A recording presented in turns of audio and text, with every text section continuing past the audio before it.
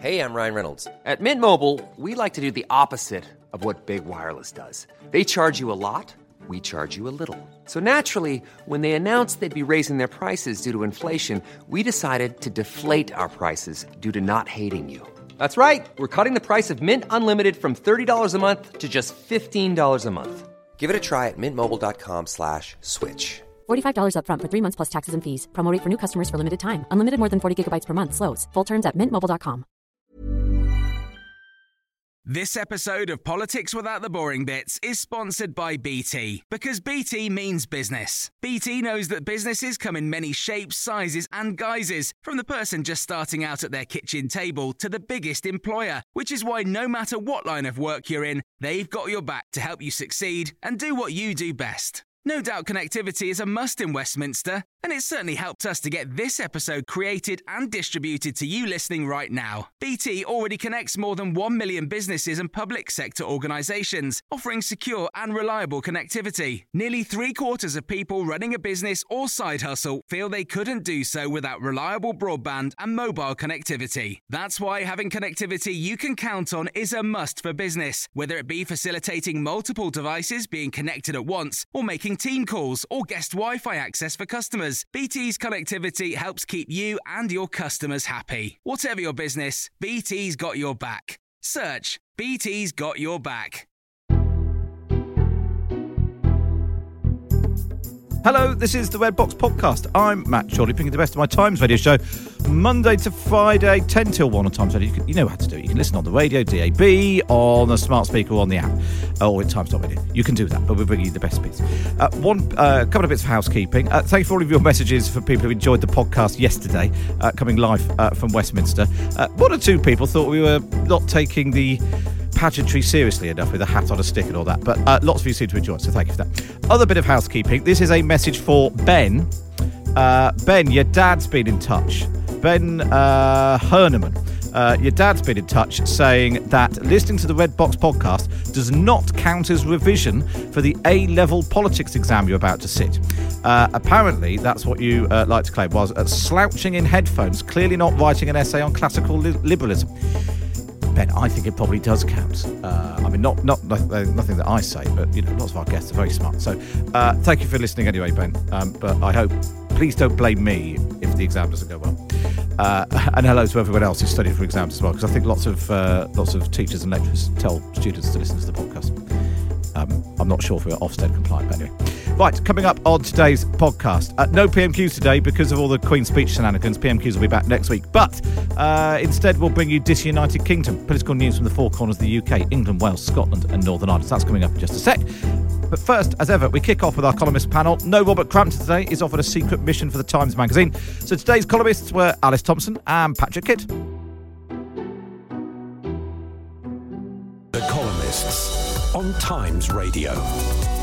Yes, it's that time of the morning we always speak to two of our favourite columnists, and on a Wednesday it is usually Alibert, but Robert Thompson's been dispatched on some secret mission for the Times magazine. So we do have Alice Thompson. Morning, Alice. Morning. And the understudy, the Prince Charles to Robert Crampton's Queen, is Patrick Kidd. What about Patrick? I should just have one of Robert's hats next to me. Probably a sort of flat tweed cap or something. A flat tweed cap on the throne, on the throne next door. Nice to have you both. Nice to have you both with us. What did you make of it yesterday, Patrick? It was a slightly, I mean, even more scaled down. Is there a point at which there was just no pomp? I don't want to lose the pomp. I love the pomp and the guilt complex that we have there, and I thought it was a really nice touch to have the crown on the cushion next to Prince Charles, and him not sitting in the throne but on the understudy's bench. What I particularly liked, there was a picture of the mace being carried in the back of a car, and it was sticking out the window. And someone said it was like a dog going on holiday, sort of eagerly sticking its nose out. I said on the show yesterday, it looked a bit like which I actually did this job last night, when you go to the dump and you can't quite fit everything in and shut the boot, so you need like the long bit sticking out the window. There's lots of it. There's the mace, the cap of maintenance, the sword estate. The sword estate. I was learning in real time on the show yesterday. What did you make of it, Alice? Well, I love all that. I have to say, I like the tights as well. I think, men in tights look great. It's basically pantomime, isn't it? Which we rather like, and we don't get till Christmas. And who's behind you? And although Michael Gove did quite a good impression today, didn't he? I think he's been carrying it on. What is Michael Gove doing? Go on. There's another good excuse to play it again. an emergency budget, a major capital letters, big news story. Calm down. He also, in another appearance on ITV's Good Morning Britain, he said the idea the Prime Minister should resign is bonker-rooney. Is he all right, Alice? Well, I'm getting a bit nervous about him, actually, aren't you? Because we haven't seen him for months. He's been tucked away. He hasn't been allowed out. And now that he is allowed out, I think he's a bit sort of, all over the place, isn't he? He's probably making the case of why he should be kept in. In terms of some of the policies in the Queen's speech yesterday, and the one that's made the front page of the Times, neighbours get the right to vote on housing plans. I feel like we've been around this block so many times, Alice. This is another Michael Gove problem, is that actually he doesn't want to force, and nor do the Tories, force everyone, especially in their own constituencies, to have all these houses forced onto them and to have all this building. So what he thinks he's done cleverly is to make the neighbours all decide. But actually, as we all know, the neighbours are never going to decide. We can't even decide who puts the bins out when or who's put the dog poo where. So I think the idea that everyone's going to agree on a street or in a village or a town is just completely bonkers, but does mean that instead of the government being blamed, it will be your next door neighbour. The thing is, Patrick, I thought that there's something, I wonder whether sometimes it's a sort of Westminster bubble conservative groupthink thing that thinks that people don't want houses. I thought there's actually quite a lot of research that parents and grandparents are seized by this problem because they can see their kids haven't got anywhere to live. Yeah, it's ludicrous. Someone 10 years younger than us trying to get on the market now would require an enormous... Well, they get help from their parents, of course. On the front page of the paper, Robert Jenrick is saying we're going to miss the target of 300,000 new homes a year by a country mile. And so suddenly allowing people to have a referendum on whether number 23 can have a greenhouse or something just seems to be fiddling. Yeah, exactly. Because we were on the show yesterday, we were looking back on the first time the Queen spoke at the State of Parliament in 1952, where she talked about the importance of housing, and and back then I was just trying to remember the numbers. There was something like 190,000 homes I think they built in 1952, and last year it was something like 150. We're so far from the 300,000. We haven't done 300,000 in this country for years. Yes. And also the French and the Germans seem to do it. I mean, that's what's extraordinary is the British have such problems about building. And when we do, they're all totally identikit. I mean, I think more is that we just need better houses. And the big housing companies, which they have said now, do need to start helping with the infrastructure. So if you're told that you're going to have your housing estate, which we've got in Devon just being built near us, actually it's great and fantastic. But they're not building an extra school and they're not building any more, doctors, GPs, surgeries, and there won't be any more green space. If they, said, we'll do this, but we'll put in a park and a playground, people would be much happier. And roads and trains. Yeah, and things actually, like that. Councils have got those powers. And actually, if councils are worried that if they build a load of, if they grant permission, that it might upset people, then blimey, they might be voted out of their district council. That isn't the answer to write all of that into the plan so that people can say, because actually quite often, whenever there's these protests, and then when the big estate is built, the world keeps turning. It turns out their kids don't have to move miles away for somewhere to live, and actually things are all right. The sort of the NIMBYism thing often dissipates once the things have been built. I think it almost always dissipates, doesn't it, actually? And then you move on to the next one.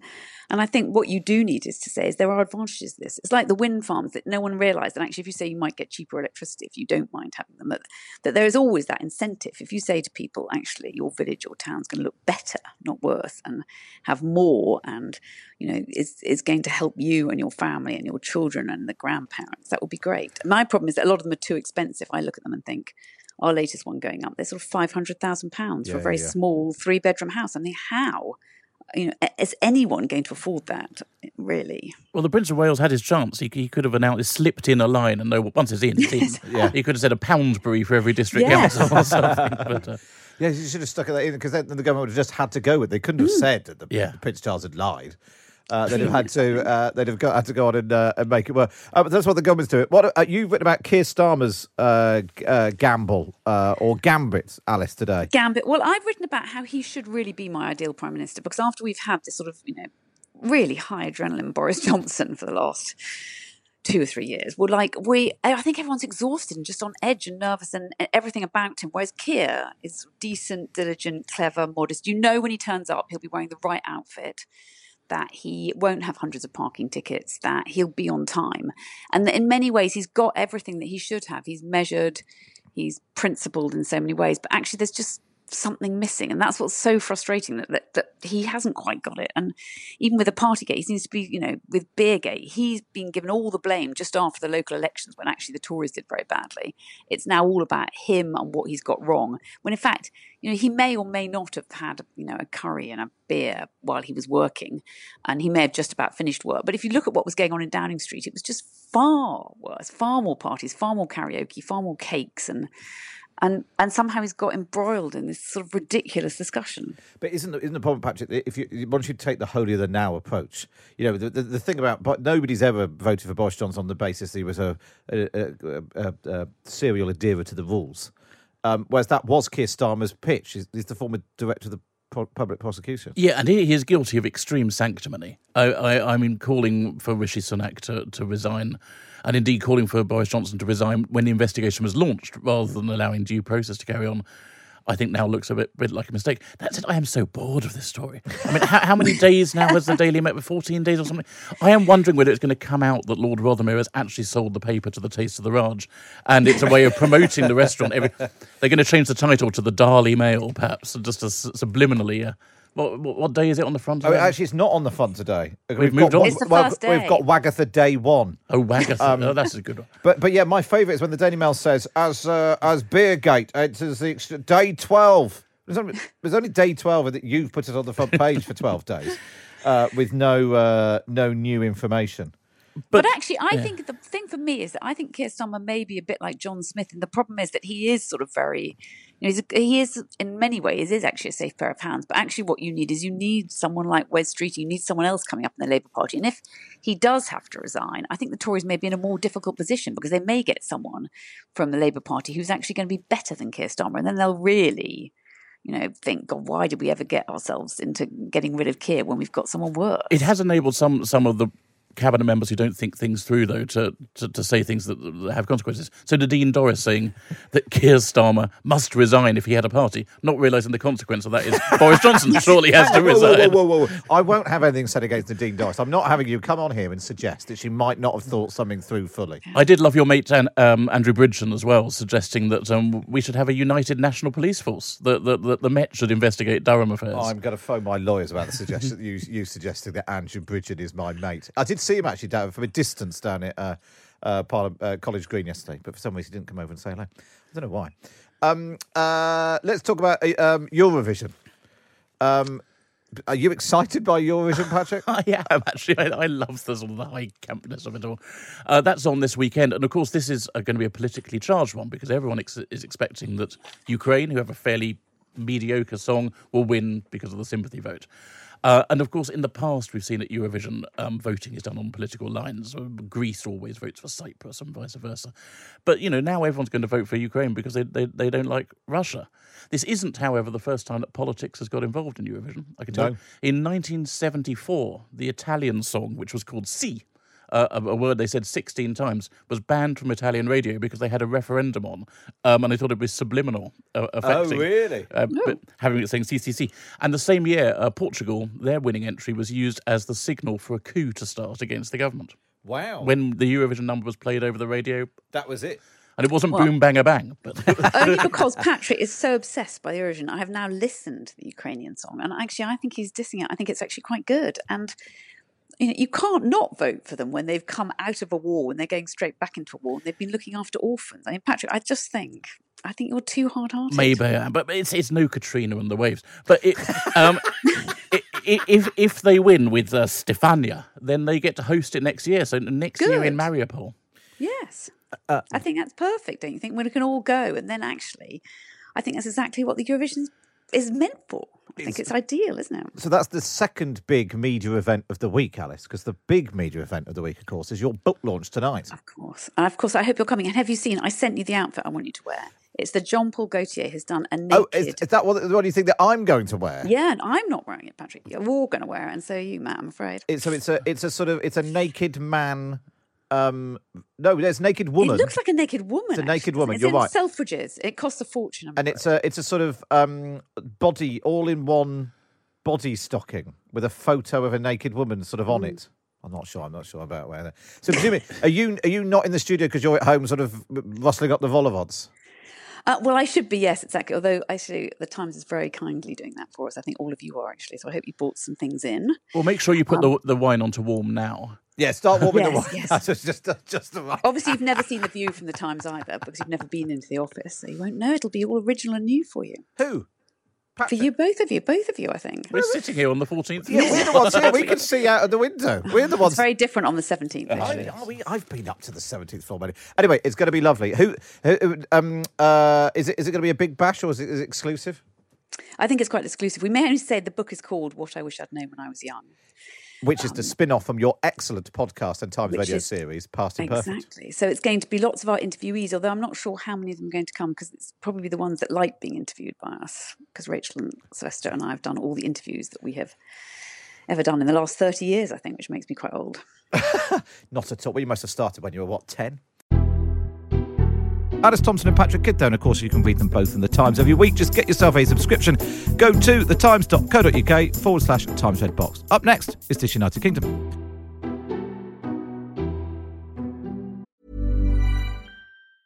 When you're ready to pop the question, the last thing you want to do is second-guess the ring. At BlueNile.com, you can design a one-of-a-kind ring with the ease and convenience of shopping online. Choose your diamond and setting. When you find the one, you'll get it delivered right to your door. Go to BlueNile.com and use promo code LISTEN to get $50 off your purchase of $500 or more. That's code LISTEN at BlueNile.com for $50 off your purchase.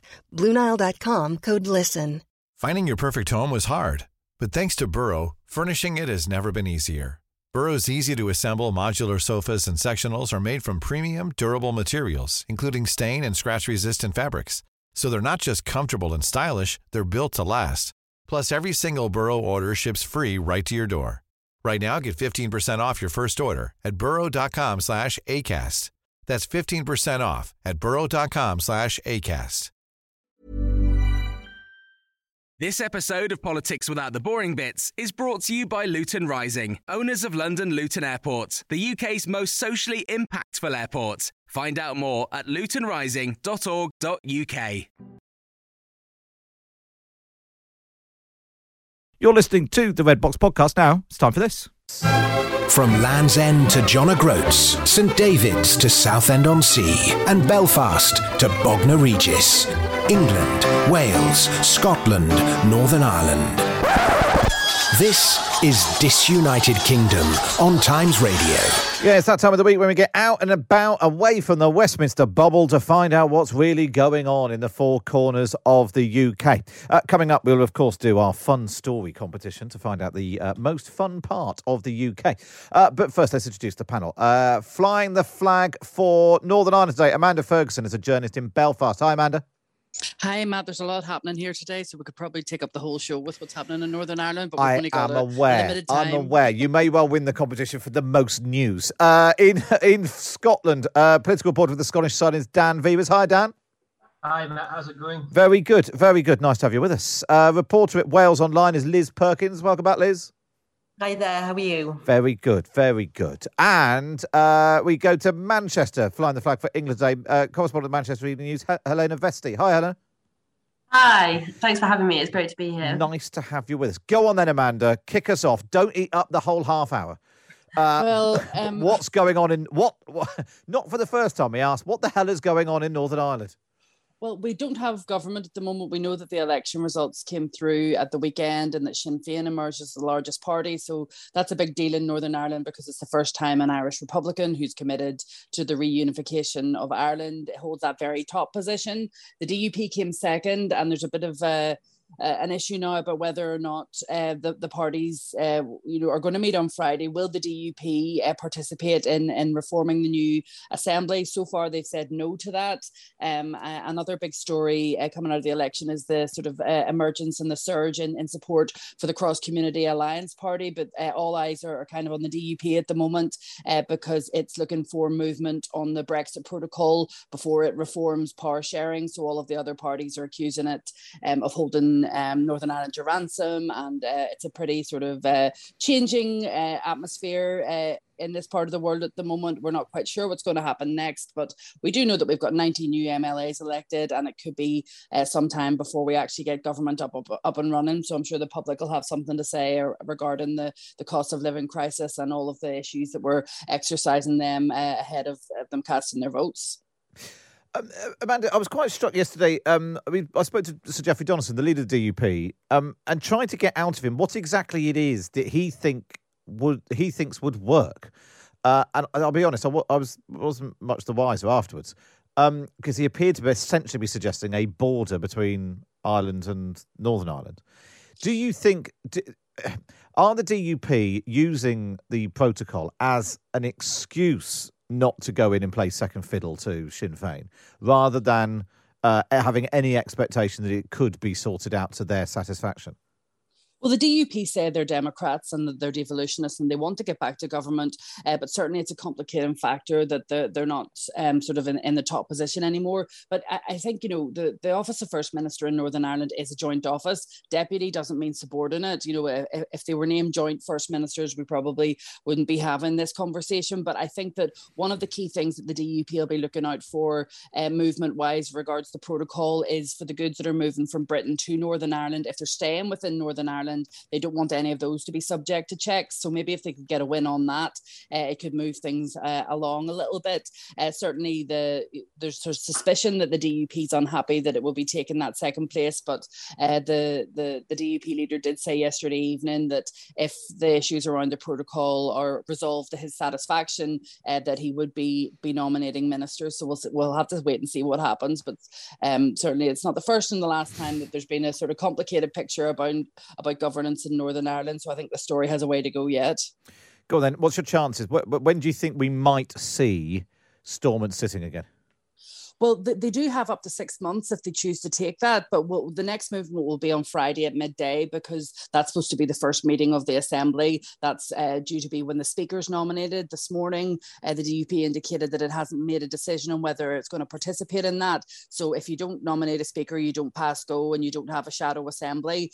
So that's causing sort of outrage amongst the other political parties in Northern Ireland at the moment, who are saying they want to get back to work, that it's disgraceful that the Assembly would be held up by an issue that isn't in the DUP's gift to fix, that it's up to the UK government and the EU to fix what happens next with the protocol. But depending on who you speak to and which parts of the government you're hearing from and which parts of the Conservative Party you're hearing from, there could be movement, there could be unilateral action, things could just continue to rumble on. So after our last collapse in 2017 to 2020, one of the pieces of legislation that was put in place was to give a 6-month breathing space to the parties, but we still don't know yet on Friday if we're even going to get past the first hurdle of getting a Speaker in place, so that a shadow Assembly could operate in the absence of fully functioning government.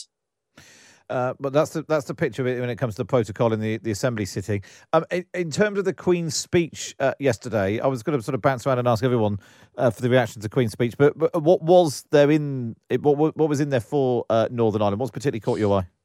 One of the big things was regarding the sort of proposals around prosecutions for Troubles-related crimes. There seems to have been a change around now, where instead of a blanket amnesty, there could be there could be prosecutions conditional on cooperation with a new truth recovery investigation. And we're going to have to wait to see what's included in the Northern Ireland Troubles and Reconciliation Bill. The government's aim, they say, is to maximise information recovery and promote reconciliation, but a lot of victims groups have said that it's an example that lives in Northern Ireland don't matter as they do in other parts of the UK. One of the examples from the Way of Trauma Centre, which supports victims of the conflict in Northern Ireland, was the juxtaposition between the murder of a young man called John Malloy in North Belfast and the murder of Stephen Lawrence in England.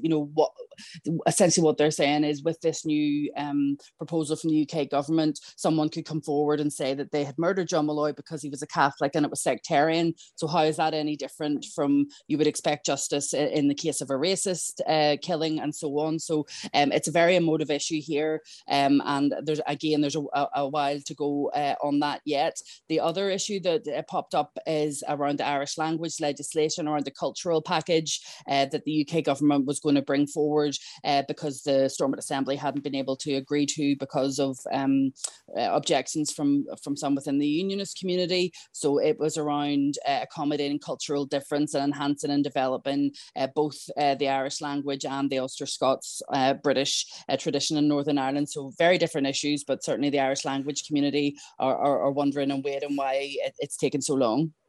Blimey O'Reilly's. That's plenty there from Amanda in Northern Ireland.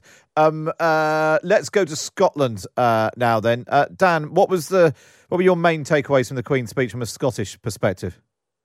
Well, there were lots of complaints, and I guess that's not atypical from the Scottish Government and the SNP. I mean, the main complaint seems to be a lack of any real direct action on cost of living. That seems to have really rubbed people up along the wrong way. And I suppose, you have this schism now, and it's not just a Scottish UK government thing, but it's possibly a left-right thing, possibly a sort of fiscal conservative against liberal thing where, the Tories are saying we shouldn't be spending any more money right now because that will mean borrowing because we need to keep inflationary pressures down. But, the Scottish government and others are saying actually these inflationary pressures are really hurting now, so we need action now.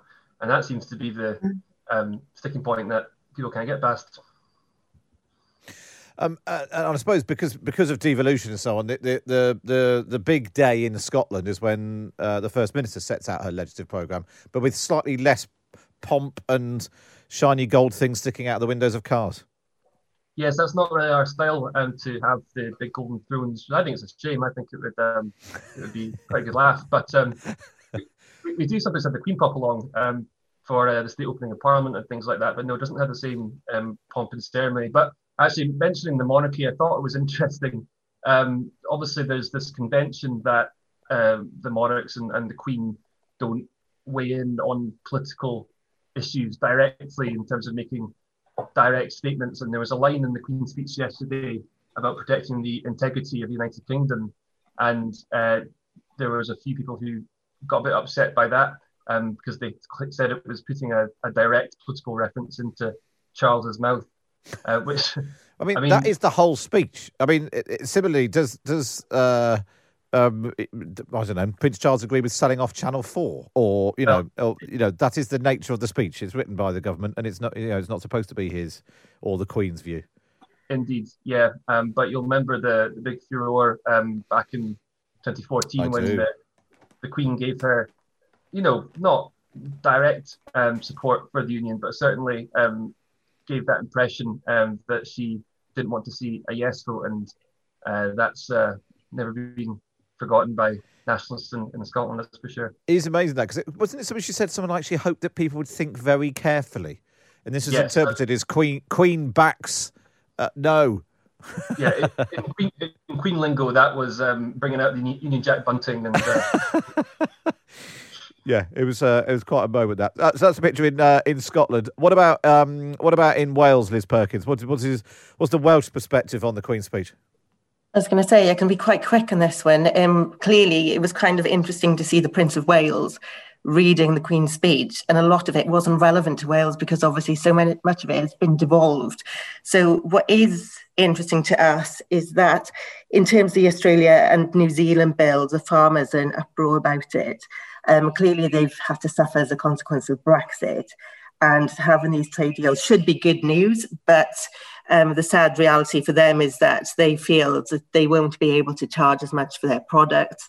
and they're going to suffer as a consequence. And they're suggesting it's going to enshrine in fairness in trade for them. I mean, it was referred to earlier on in the news about the fact that, there's going to be a crackdown on these guerrilla-type protests. And there's a sense that, too, that other people might suffer as a consequence of that because they want to be able to protest on legitimate issues without employing those tactics. So clearly there was, concern around that as well. Again, when you have the Welsh equivalent of the state opening of Parliament in Cardiff, how does it rate on the pomp scale? I think we do better on pomp, though, don't we? Because we do actually invite the Queen, and we have, members of the royal family coming there and all the rest of it. And in spite of opposition from, nationalists, even, sometimes they tend to behave. Sometimes you have people calling the Queen Mrs. Windsor. You just don't know what's going to happen. But, yes, it's caused controversy in the past with some, but it is a bit more, you've got a bit more celebration and pomp, like you say, than Scotland, I think. Very good. So on the pomp scale, we ought to try to work out who does the most. I mean, probably England does do the most pomp, but in terms of the substance, Helena from the Manchester Evening News. What's been the reaction? I mean, obviously, lots of talk about Red Wall, the north, the south, what the government's doing, levelling up, and all of that. What's the picture in Manchester? Response to the Queen's speech? I think the response to the Queen's speech in Manchester is perhaps best put as mixed at best. I mean, there was a great deal, I think, that involved Manchester and the wider north within that speech. The headline has to be levelling up. That's been a cornerstone of Boris Johnson's agenda, and it's finally made the statute book. The Levelling Up and Regeneration Bill has been unveiled finally, and that follows Michael Gove's 300-page white paper, which was published earlier this year. And certainly, I think at the time that document left a lot to be desired, not least in the health sort of category, which is what I cover, health inequalities, as insofar as they're informed by economic inequalities in the north were really barely mentioned, and certainly in health and among many other topics there have been so many questions about what levelling up will actually look like, and if the promises that Boris Johnson has made, and he's made really quite large scale promises, will be fulfilled in the end, and what really is that going to look like on the ground in towns which are seeing their high streets shutting, and culturally they're not quite as robust as they were pre-austerity. And I think that actually raises a really key point that I've seen discussed in the wake of the Queen's speech. There's a lot of debate about whether levelling up, particularly through the grants that it provides, will just be building back lost capacity that occurred under austerity. Data from independent think tanks show that many northern towns were disproportionately affected by austerity. So will they get the same support to build back that level of council support pre-austerity and then beyond that? Because that would be the definition of levelling up. It would be building back to what was there before and then some. But will we just see building back to what was there before? I think that's a big question that's sort of been left open-ended. Equally, I think one thing that was really good to see for everybody in Manchester in the Queen's speech was, after much delay, the inclusion of Martin's Law, which was campaigned for by Figen Murray, who's the mother of Martin, who lost his life in the Manchester Arena bombing, and also Brendan Cox, who's the husband of the murdered MP Jo Cox. And Martin's Law, which is also known as the Draft Protect Duty Bill, establishes a new framework for public venues, which previously weren't required to enact free advice that they got from specialist counter-terrorism measures advisors rather. And now this bill means that these kinds of venues will actually have to have a plan in place on how to deal with such an incident. So this is a bit like they already had a responsibility to sort of have a fire plan if a fire broke out. And exactly. now they've got to have one. So if there were to be a serious terror incident, that large venues do have a plan to try and avoid some of the issues that arose with the Manchester attack.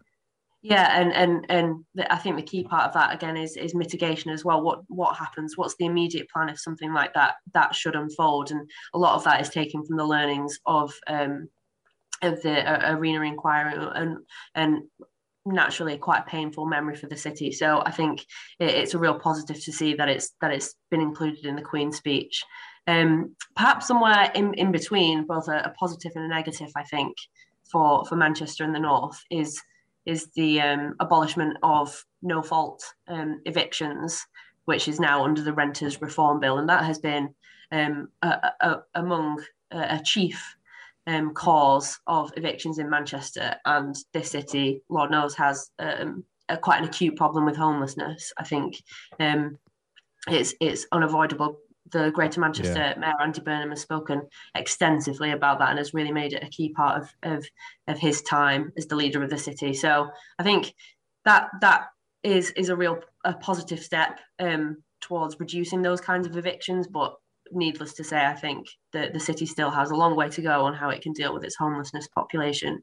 And that links right back into levelling up and getting that funding for our cities up here. Oh, that's a good old mixed picture of the response to the Queen's speech. So I'm glad we've cleared all of that up. We've done the political news, which is fine and interesting, but this is the most important bit. This is the fun story competition. As things stand, we've been doing this since the beginning of the year. Scotland in the lead with 38 points. Northern Ireland and Wales both tied on 35, and England currently in last place with 32 points. So let's start with England then today. Helena Vesti, correspondent from Manchester Evening News. What's your fun story from Manchester? Our fun story from Manchester is Oleg Zinchenko, who is a Manchester City player. And he's been very vocal in support of his home country, which is currently racked by war, which is Ukraine. And we've seen a number of touching moments involving this player, whether it was standing ovation at Goodison Park or him being handed the captain's armband during an FA Cup match against Peterborough. And now he's sort of taken a little 10-year-old boy under his wing, and this 10-year-old had to flee his home in Ukraine along with his family because of the war. And he's received a special gift from the Ukrainian player, and that's that he's been taken to Manchester City to have a visit and meet the player. And in a nice social media post, the football player said, 75 days ago, this boy dreamed of becoming a football player and trained carefree with his team. And I think that just shows how quickly life has been immensely upended for millions of families, and just shows how these youngsters losing their childhoods is just such a deep tragedy. But it is a really good example of a very thoughtful and kind gesture from up here in Manchester, I think. It's a nice story. It's going to be hard to beat. But we've got another, is a football story in Scotland. Football story in Scotland as well, Dan. Yes, it is. I live in Glasgow, so about 50% of the city is extremely excited about next Wednesday when Rangers play in the Europa League final. It's the first time there's been a Scottish team in a European final since 2008. I don't think we've won one since like the 1980s. And obviously, as usual with these things, lots of Rangers fans are desperate to get over there. One of the more innovative means of trying to get there that we discovered is a hot air balloon. The Rangers fans have been asking a hot air balloon company if they can rent the hot air balloon to fly over to Seville for the match against Frankfurt. There's a few bits of this that I love.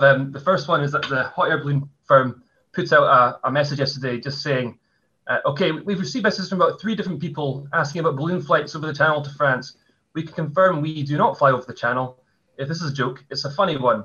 And I can guarantee it wasn't a joke. So is this because there aren't flights? Well, there are flights, but obviously, as ever with these things, the flights are going up and up and up, and demand's very, very high. So people are trying to find cheap ways of getting over. But the funniest part of the story for me is that the British Balloon and Airship Club put out a statement on this. And the first thing they said is that if anyone wanted to go by hot air balloon to Spain, they should have set off in middle of March because that's how long it would take to fly there. So I don't think anyone's going to get to Seville by balloon in time for May 18th. That's very good. Right, I think a non-football story now. What have you got for us in Wales, Liz Perkins? I've got rat-eating snakes for you. This is the sort of story we don't have enough of on Times Radio. Go on then. Rat-eating snakes in Colwyn Bay. in Colwyn Bay, the Escalapian rat snake is on the loose. And ironically, they actually disappeared from the zoo about 50 odd years ago. And now they're roaming around the countryside. We've even got footage of this snake going across the road. It's just, well, it's worth watching anyway. It's I can see it. I can see it. Yeah. It's just unbelievable. You don't really expect this. And they've actually spread from North Wales to Bridgend as well. And it was Robert Jackson, the founder of the Welsh Mountain Zoo, who brought these reptiles in from Italy. And then they started seeing these baby snakes sort of disappearing in about the 1970s. And yeah, they've just gone everywhere. So you can't imagine. I mean, some experts are really excited because years ago they used to be in Britain, and now, you know, they really are making a comeback. So if you've got lots of rats in your garden, you probably would like these snakes to suddenly arrive, wouldn't you? But for the rest of us, I don't think I'd want one. Perhaps not. Yeah, but right. Excellent. Very good. And finally, your story from Northern Ireland, Amanda.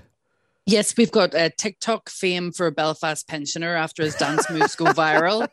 So 85-year-old Jim Jordan's slick dance moves have made him a TikTok star. A member of staff at Brooklands Care Home in Dunmurry told Belfast Live that JJ, as he's known, is a real character and that all the staff love him. In his younger years, he was a British Empire Games silver medalist. He won a range of other medals, well known by the boxing community throughout Ireland. So he's retained his light-footed boxing moves, and that's helped his dance moves. So he loves dancing and is reveling in his newfound fame. Oh, this is a tough week. I think it's going to be very hard to not give the most points to the Ukrainian child refugee being taken to Man United training. That's very good. So we'll give 4 points to that. So 4 points to England. Let's give. I do like the hot air balloon. I like the ingenuity of Rangers fans. Let's give them 3 points. 2 points to the TikTok sensation. And the only reason I'm giving only 1 point to the rat-eating 6-foot snakes is that I don't think they should be encouraged. We don't want any other snakes escaping from zoos. So we'll give them 1 point, which I think Scotland's still in the lead. If anything, it's pulled. Maybe I should. No, I can't change that now. The points have been awarded. They're locked in now. Thank you very much, as ever, for your fun stories, but also talking us through the politics of the four corners of the UK. That was Disunited Kingdom. Helena Vesti, correspondent of the Manchester Evening News. Liz Perkins, reporter at Wales Online. Dan Vivers is a political reporter at the Scottish Sun. And Amanda Ferguson, a journalist in Belfast. Thank you to you all, particularly thank you to Amanda, as she's pointed out on Twitter. There's so much going on in Northern Ireland. It ate up half of the item. That's all we've got time for on this episode of the Red Box Podcast. Don't forget you can listen to me live Monday to Friday, 10 till 1 on Times Radio. And we bring you the best bits here on the podcast. And if you're feeling particularly nice, why not wait and review us wherever you get your podcasts from.